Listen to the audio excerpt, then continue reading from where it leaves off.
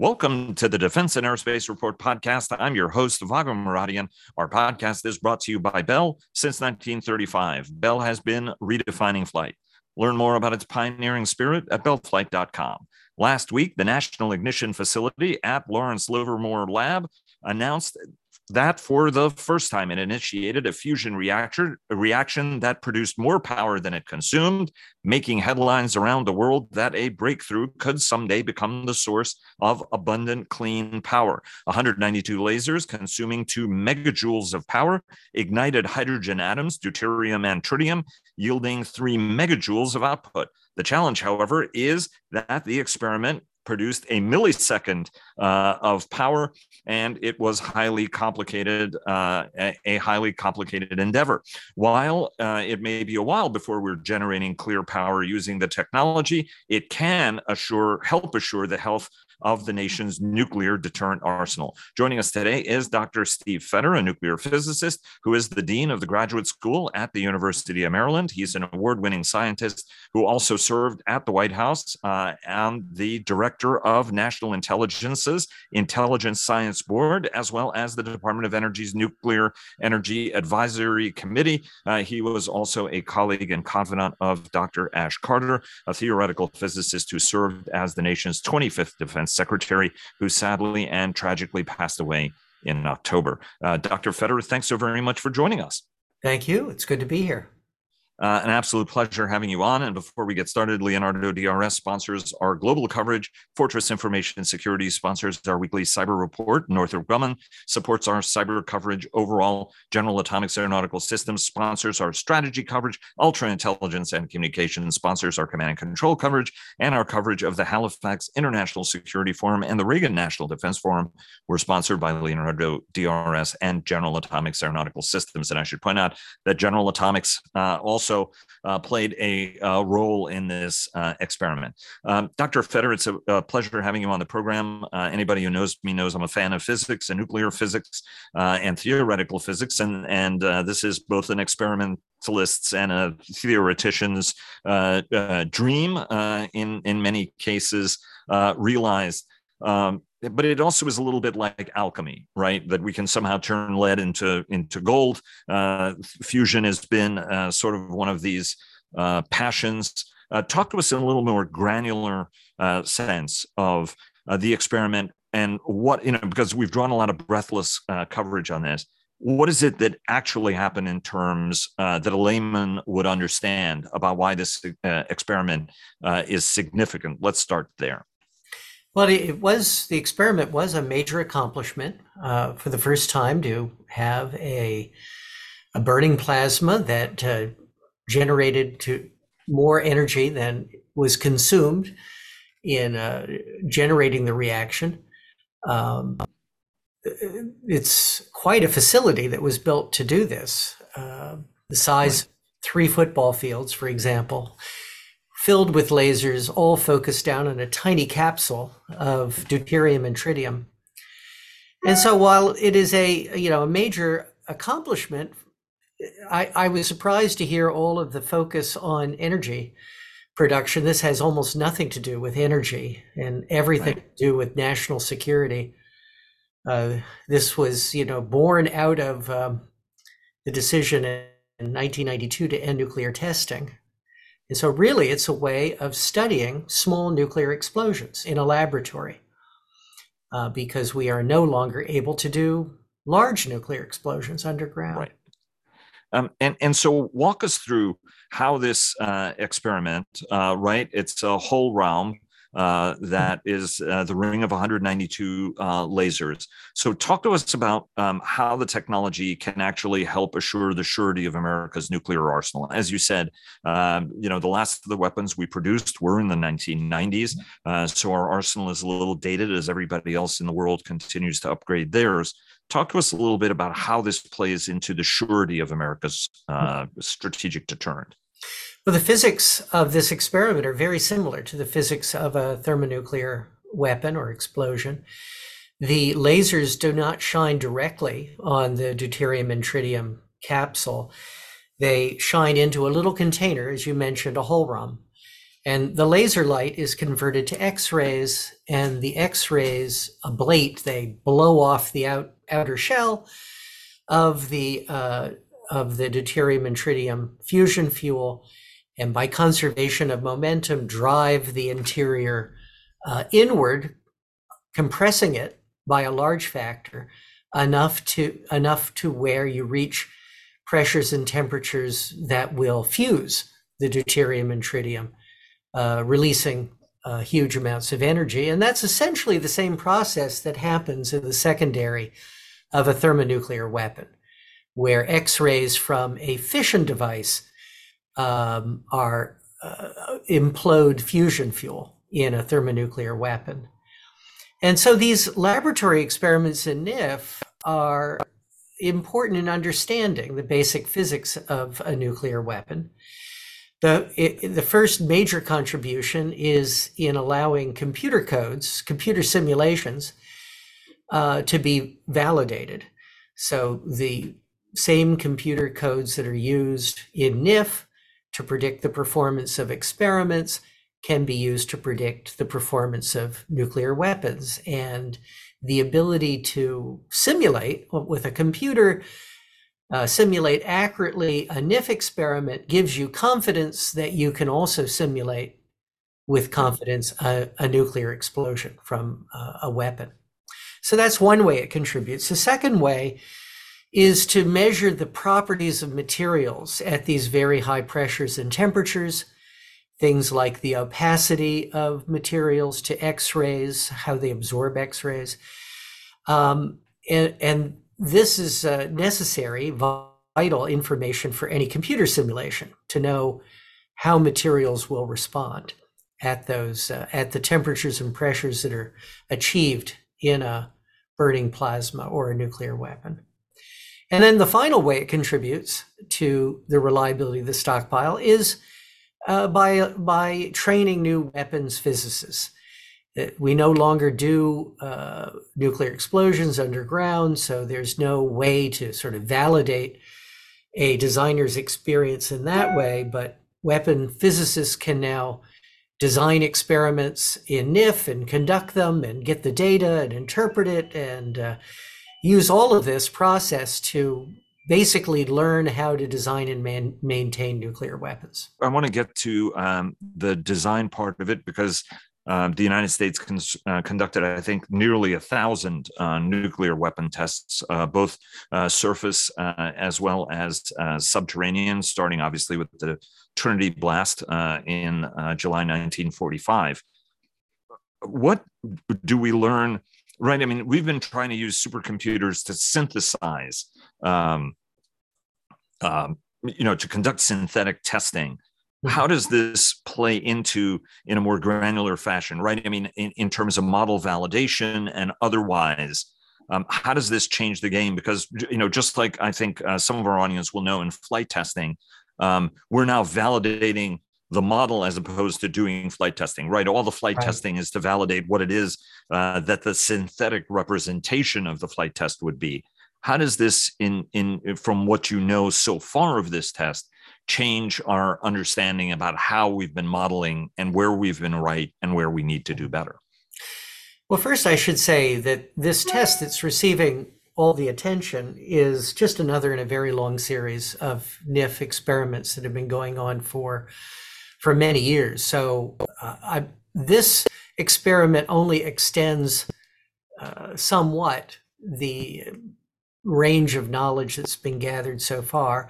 I would also say that one should realize that computers today are vastly faster than the computers that existed when we were designing and testing nuclear weapons, testing them explosively underground. Nuclear testing, we did more than 1,000, as you say, but those tests ended in 1992. And the iPhone that you have in your pocket is faster than the fastest computer in the world in 1992. And the high performance computers, the supercomputers that are now available at the national labs are, well, I didn't do the math in the back of my head, but thousands and thousands of times faster. And this has allowed the adoption of what are sometimes called first principles computer models. That the old computer models were approximations of physics because the computers were not powerful enough to simulate physical processes on a first principles basis. Those computer codes of the old days had many kind of approximation factors, fudge factors built in, right, to make the computer simulation agree with the observed nuclear test data. But computers are fast enough today that they can simulate all of the important processes at the level of basic physics. And what NIF contributes is the ability to do laboratory scale experiments to verify and validate those computer codes to show that they do give accurate results. Press releases also said that this is the culmination of 6 decades of effort. Lawrence Livermore is home of thermonuclear weapon development and experimentation as well, as you said. I mean, the ignition facility was founded for that purpose after we stopped actual nuclear testing. What are the range of experiments that have brought us here? And what are the kinds of experiments to come as part of this sort of evolutionary cycle, the byproduct of which was that on the December 5th test, we actually produced more power than we put into it? I think you have to separate fusion energy research from the weapons relevant fusion research. Fusion energy research has been happening since the 1950s, and it's focused primarily on an entirely different technique called magnetic confinement. That is the focus of most international efforts. There's a large international experiment called ITER that's under construction in France. And magnetic fusion is much more likely to result in practical power generation. It's also much, much closer than NIF, or inertial confinement, to resulting in practical power production. With regard to NIF was started in the mid-1990s, and it really was a national security program to improve our ability to understand nuclear weapons physics and nuclear explosions. It's not the only thing that is being done under this, under what is broadly termed this Science-Based Stockpile Stewardship Program. There are other tests, so-called subcritical tests in Nevada, involving nuclear materials like plutonium to understand their material properties. And of course, the development of computer codes continues, and the analysis of historical data, and all of from actual nuclear tests. All of this contributes to our confidence that we understand weapon physics and that we can predict the performance of nuclear devices and be confident in their continued reliability and safety. Just briefly, you mentioned that when it comes to power generation, I mean, the approach that we saw on December 5 is a very complicated way of doing it. As you said, massive facility, the purposes of which were not energy generation, whereas the international facility in France, in terms of magnetic confinement, is the better approach. Try to explain to the audience the difference between what happened at Livermore, because there are folks who are conflating a variety of different things, energy production, as opposed to a nuclear weapon test, effectively, or a synthetic nuclear weapon test that just happened to actually produce energy, right? And the difference between the two approaches, if we're looking at clean power, there's a different way of doing that in terms of tokamaks and other kinds of technology, as opposed to what it is that we saw here at Livermore. Yeah. So in NIF, NIF has the largest lasers in the world. It covers an area equal to 3 football fields. So it's an enormous facility costing several $1 billion. The laser energy from all of those lasers was focused on just one tiny capsule of deuterium and tritium. And when people say that it achieved ignition or break even, that it produced more power than it consumed, there was more fusion energy generated than laser energy was deposited in the hohlraum on the target. Right. But far, far more electrical energy went into the lasers. In fact, 200 times. I think you mentioned that it produced about 2 or 3 megajoules of fusion energy, but 400 megajoules of electrical energy went into the laser. Right. And to generate those 400 megajoules of electricity required about 1,200 megajoules of thermal energy at a power plant. So really, the real comparison, energy comparison, is the 1,200 megajoules that of say coal or natural gas that were burned to produce the 400 megajoules of electricity that went into the laser that produced the 2 megajoules that were put on of laser light on the target. And that was just one shot that produced, even if all that fusion energy can be converted into electricity, it would only be a couple of cents worth of electricity.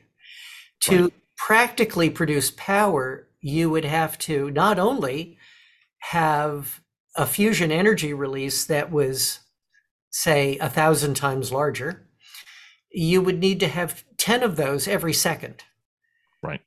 24 hours a day, 365 days a year, whereas NIF can only do one of these shots a day, 1 or 2 a day. So there's just an enormous gulf between what was demonstrated at NIF and the capabilities that you'd need to demonstrate to produce power. And that's just from a sort of scientific point of view. Then you would have to confront all of the engineering and economic barriers to generating electricity that would be competitive with other sources. You'd have to take the fusion energy, most of which is in the form of a neutron.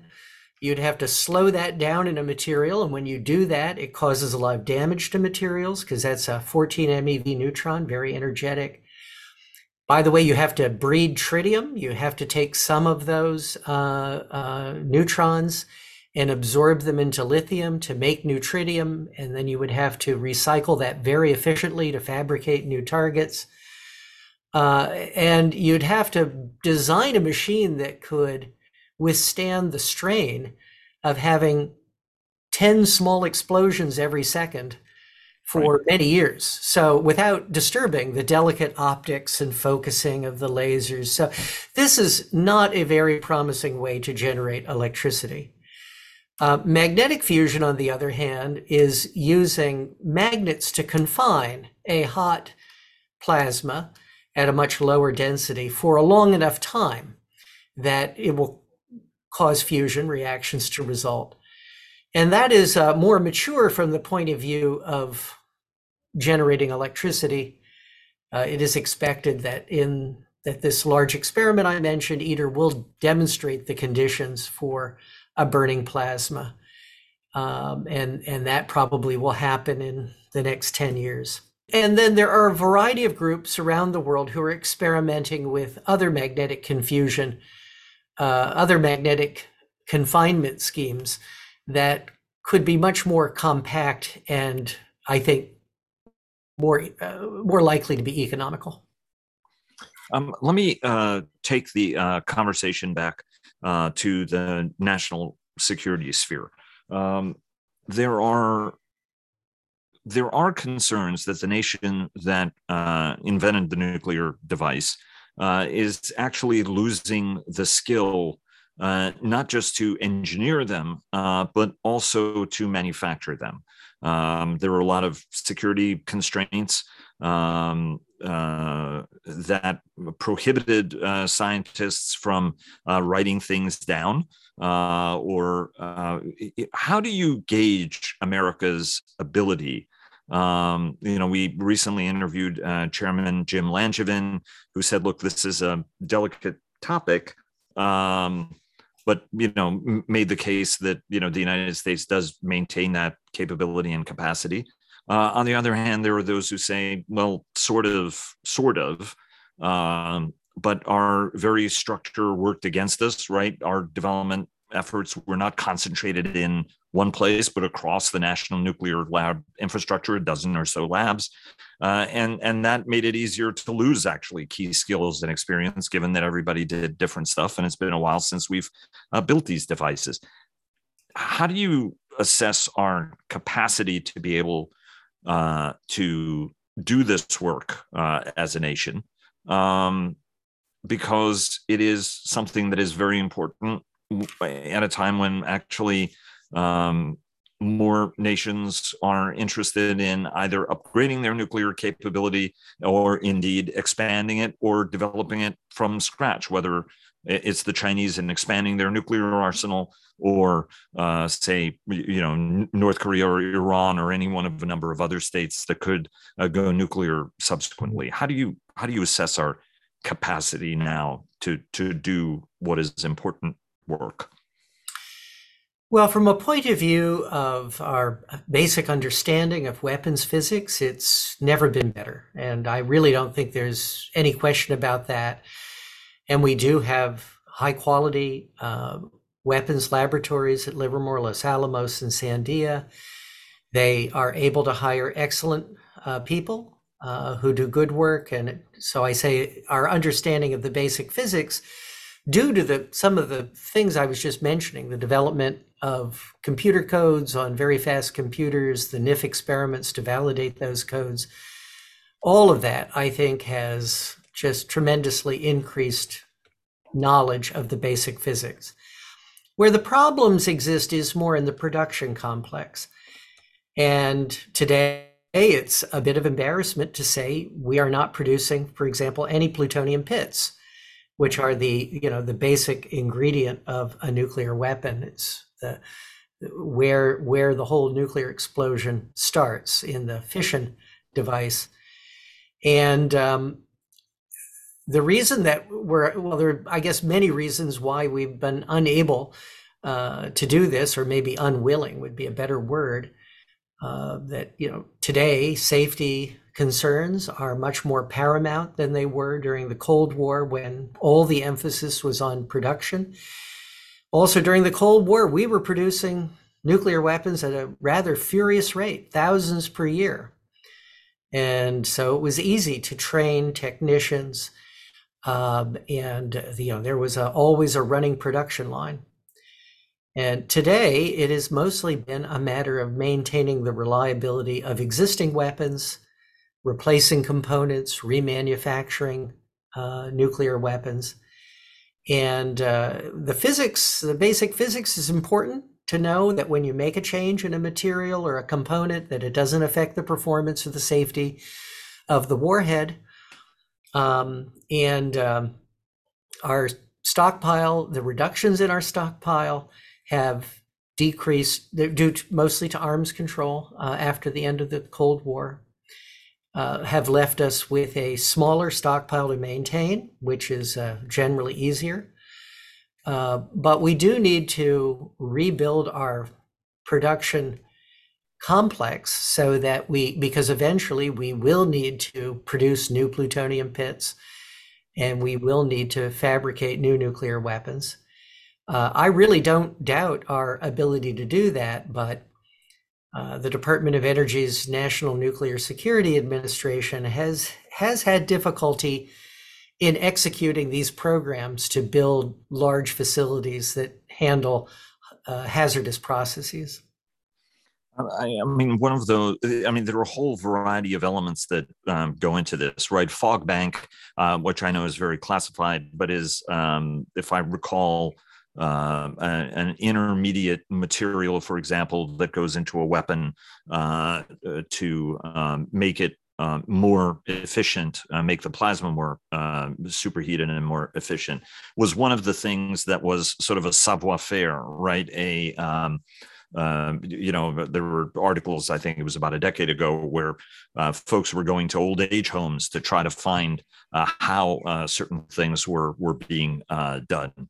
There are two practical considerations to this. I guess my question would be, practical consideration number one is, do we have recorded all the skills? Because we find throughout the history of engineering and science that sometimes It falls to a handful of people who used to know how to do things, and then we forget how to make Roman concrete because nobody wrote the recipe down, right?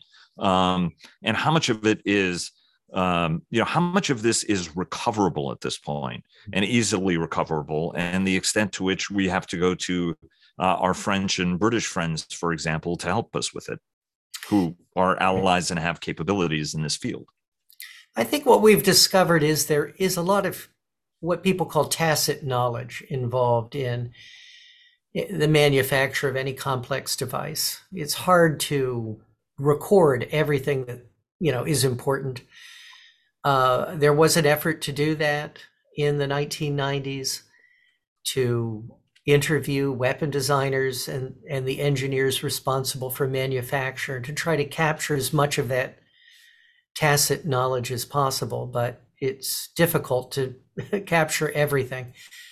But that is why I think, that's why the understanding of the basic physics is so important.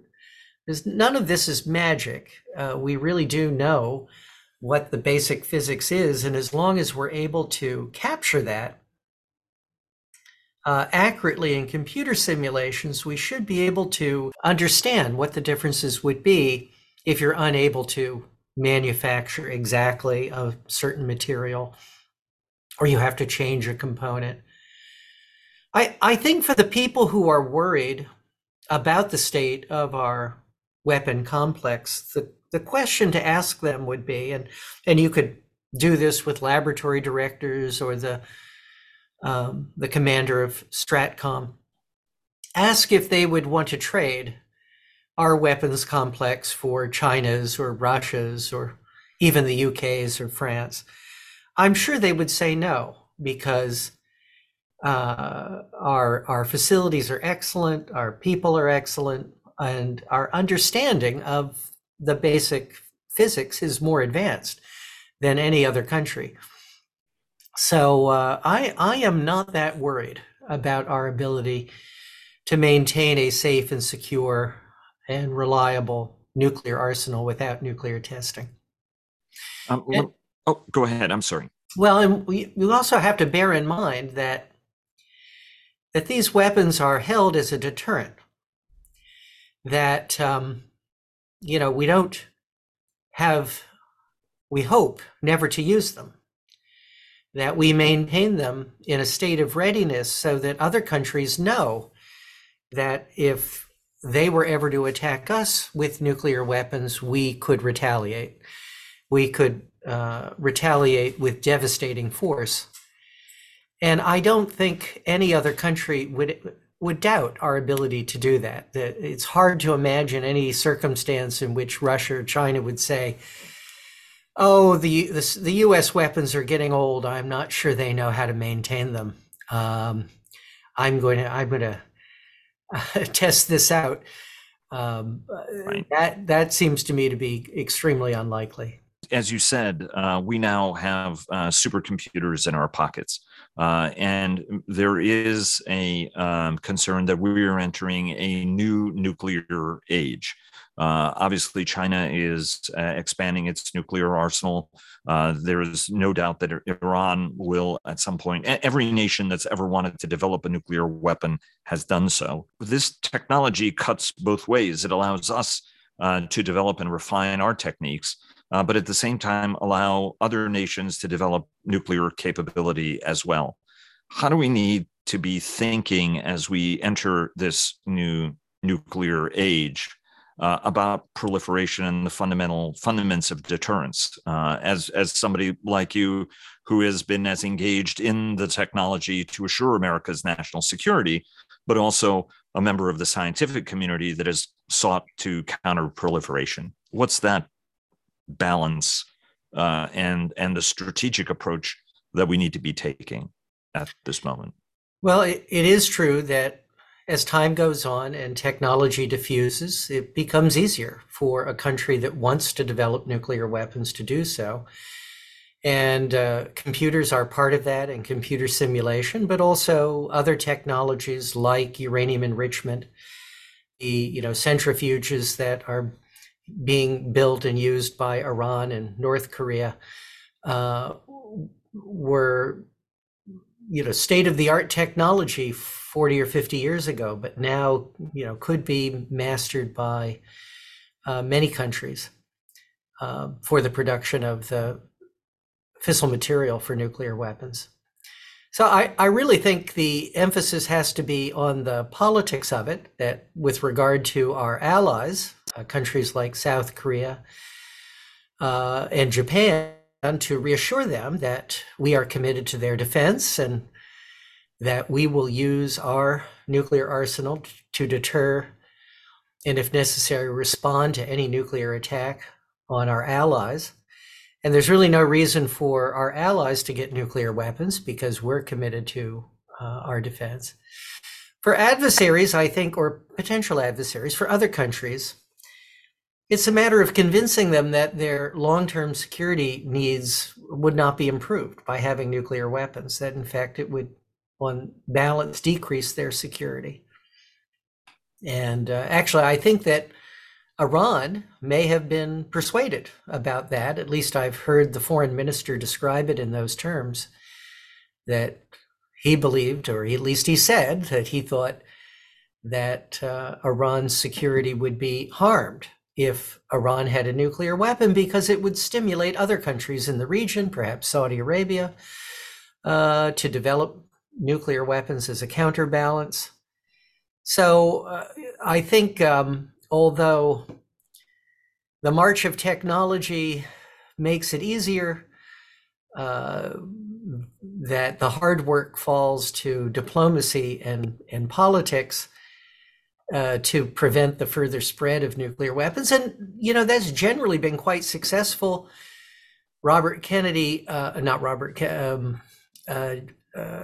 President Kennedy said famously in the early 1960s that he could see in 10 or 20 years there being 24 nuclear armed nations. Fortunately, that never happened, and our efforts to promote the Non-Proliferation Treaty, to get countries to agree to forswear nuclear weapons, have been remarkably successful. And there are only 9 countries that have nuclear weapons, right. And those are the only 9 countries that have not signed the Non-Proliferation Treaty. And I'm optimistic that all of the other countries will maintain their commitments to remain non-nuclear. Let me ask you one last question. The term, anybody who's ever studied the Manhattan Project appreciates the sheer magnitude of what was accomplished in an astonishingly short period of time. The United States was involved in World War II for 3 years, 9 months. And within that, we produced an unprecedented technology and all the elements of it, and laid the fundamentals for an industry to produce weapons. And everybody now uses Manhattan Project almost as a verbal crutch. What is it people need to understand when we use the term Manhattan Project?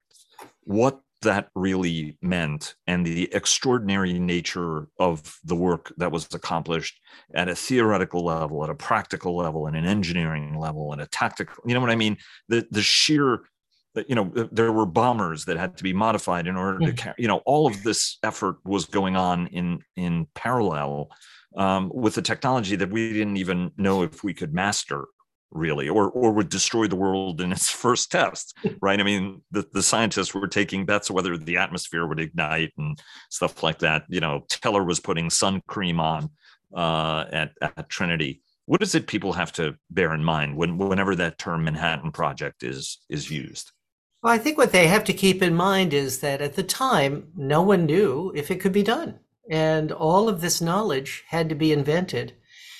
And although a lot of the focus is on Los Alamos and the theoretical work done there, the design work done, bringing all the world's top, or all the country's top physicists to one place, I think the more remarkable accomplishment was at other sites, at Oak Ridge and Hanford, where huge industrial facilities were built very quickly. for the first time. The first nuclear reactors were built at Hanford in the desert in Washington. Nobody had built a nuclear reactor before that. And not just a test nuclear reactor, reactors that would be in production, producing plutonium. At Oak Ridge, huge magnets were built to do electromagnetic separation of uranium isotopes. And in fact, that's how the high enriched uranium for the weapon that was dropped on Hiroshima was produced. I believe all the silver in the nation's treasury from Fort Knox was used to produce those magnets, for example. And I recall that when I think it was Niels Bohr realized the scale of the industrial effort that would be needed to make a nuclear weapon, he said you'd have to turn the country into a factory, the whole country into a factory. And that's essentially what we did. And what was even more remarkable is that it was kept largely secret. These enormous facilities that required tens of thousands of workers. So really just a remarkable feat in wartime. And of course, we were able to do it, and no other country was, because we were largely insulated from the direct impacts of war. The Germans had a nuclear project, but they just couldn't sustain the work under Allied bombing. So it was really a quite remarkable accomplishment that it's hard to think of a historical analogy to the Manhattan Project. And I have to say, I mean, the speed with which they were moving as well was also simply staggering when you think back at it, and the interdisciplinary nature of Oppenheimer as sort of the stage manager of it also was something that was breathtaking. And I do think there is a lesson there that when our country puts its mind to something, when there is an urgency, when we feel our security depends on doing something, we can do it. Which is one of the reasons I'm not so worried about the production complex, because right now there is no great urgency, because things are pretty much working okay. But I think the Manhattan Project, maybe also the Apollo project, some other space projects, demonstrate that the country can do some amazing technical feats if we put the resources behind it. Does this is an extra credit question, and I'm just going to ask it, and the recording is going to run, and I leave this to my producer to include or not. The new telescope is raising some positively fascinating questions about the origins of the universe, and indeed, even on a quantum basis, raising some important questions. Does that change how we need to be thinking about, does that change any of our sort of underlying fundamental understandings from a weapons standpoint, if some of our understandings at a subatomic level may actually not be as, you know what I mean? We could be quite good at making nuclear bombs while also getting a lot of the underlying physics at a quantum mechanical level not exactly as right as they need to be. First, I just want to say that the Webb Space Telescope is just a remarkable and amazing engineering accomplishment. When I first learned about the plan, this is now many years ago, I guess almost 20 years ago, I just thought it was crazy that, the idea that you could build something so large and so complicated that would be sent so far into space, well beyond any capability to service it, and that everything that would have to go right in order for that to work would go right. So just an amazing technical accomplishment. A lot of the physics questions that are being resolved are, we know that there is matter and energy that we can't detect, this dark matter, dark energy, that there's stuff in the universe that we don't know the nature of. And we know that because we can see how things are moving in the universe. We don't, we can now see back far enough that we see that stars were forming earlier than was thought possible. Fortunately, for national security, I don't think this affects any of the physics upon which nuclear weapons are based. I think that what we will learn will be extremely interesting, but it will be in a regime of physics that won't bear very much on everyday reality, including nuclear weapons. Sir, thanks very much for being so generous with your time and your insights. Appreciate it very much. Thanks so much for joining, and look forward to having you back on the program in the future on any and all of these questions. Thanks so much. My pleasure. Thank you.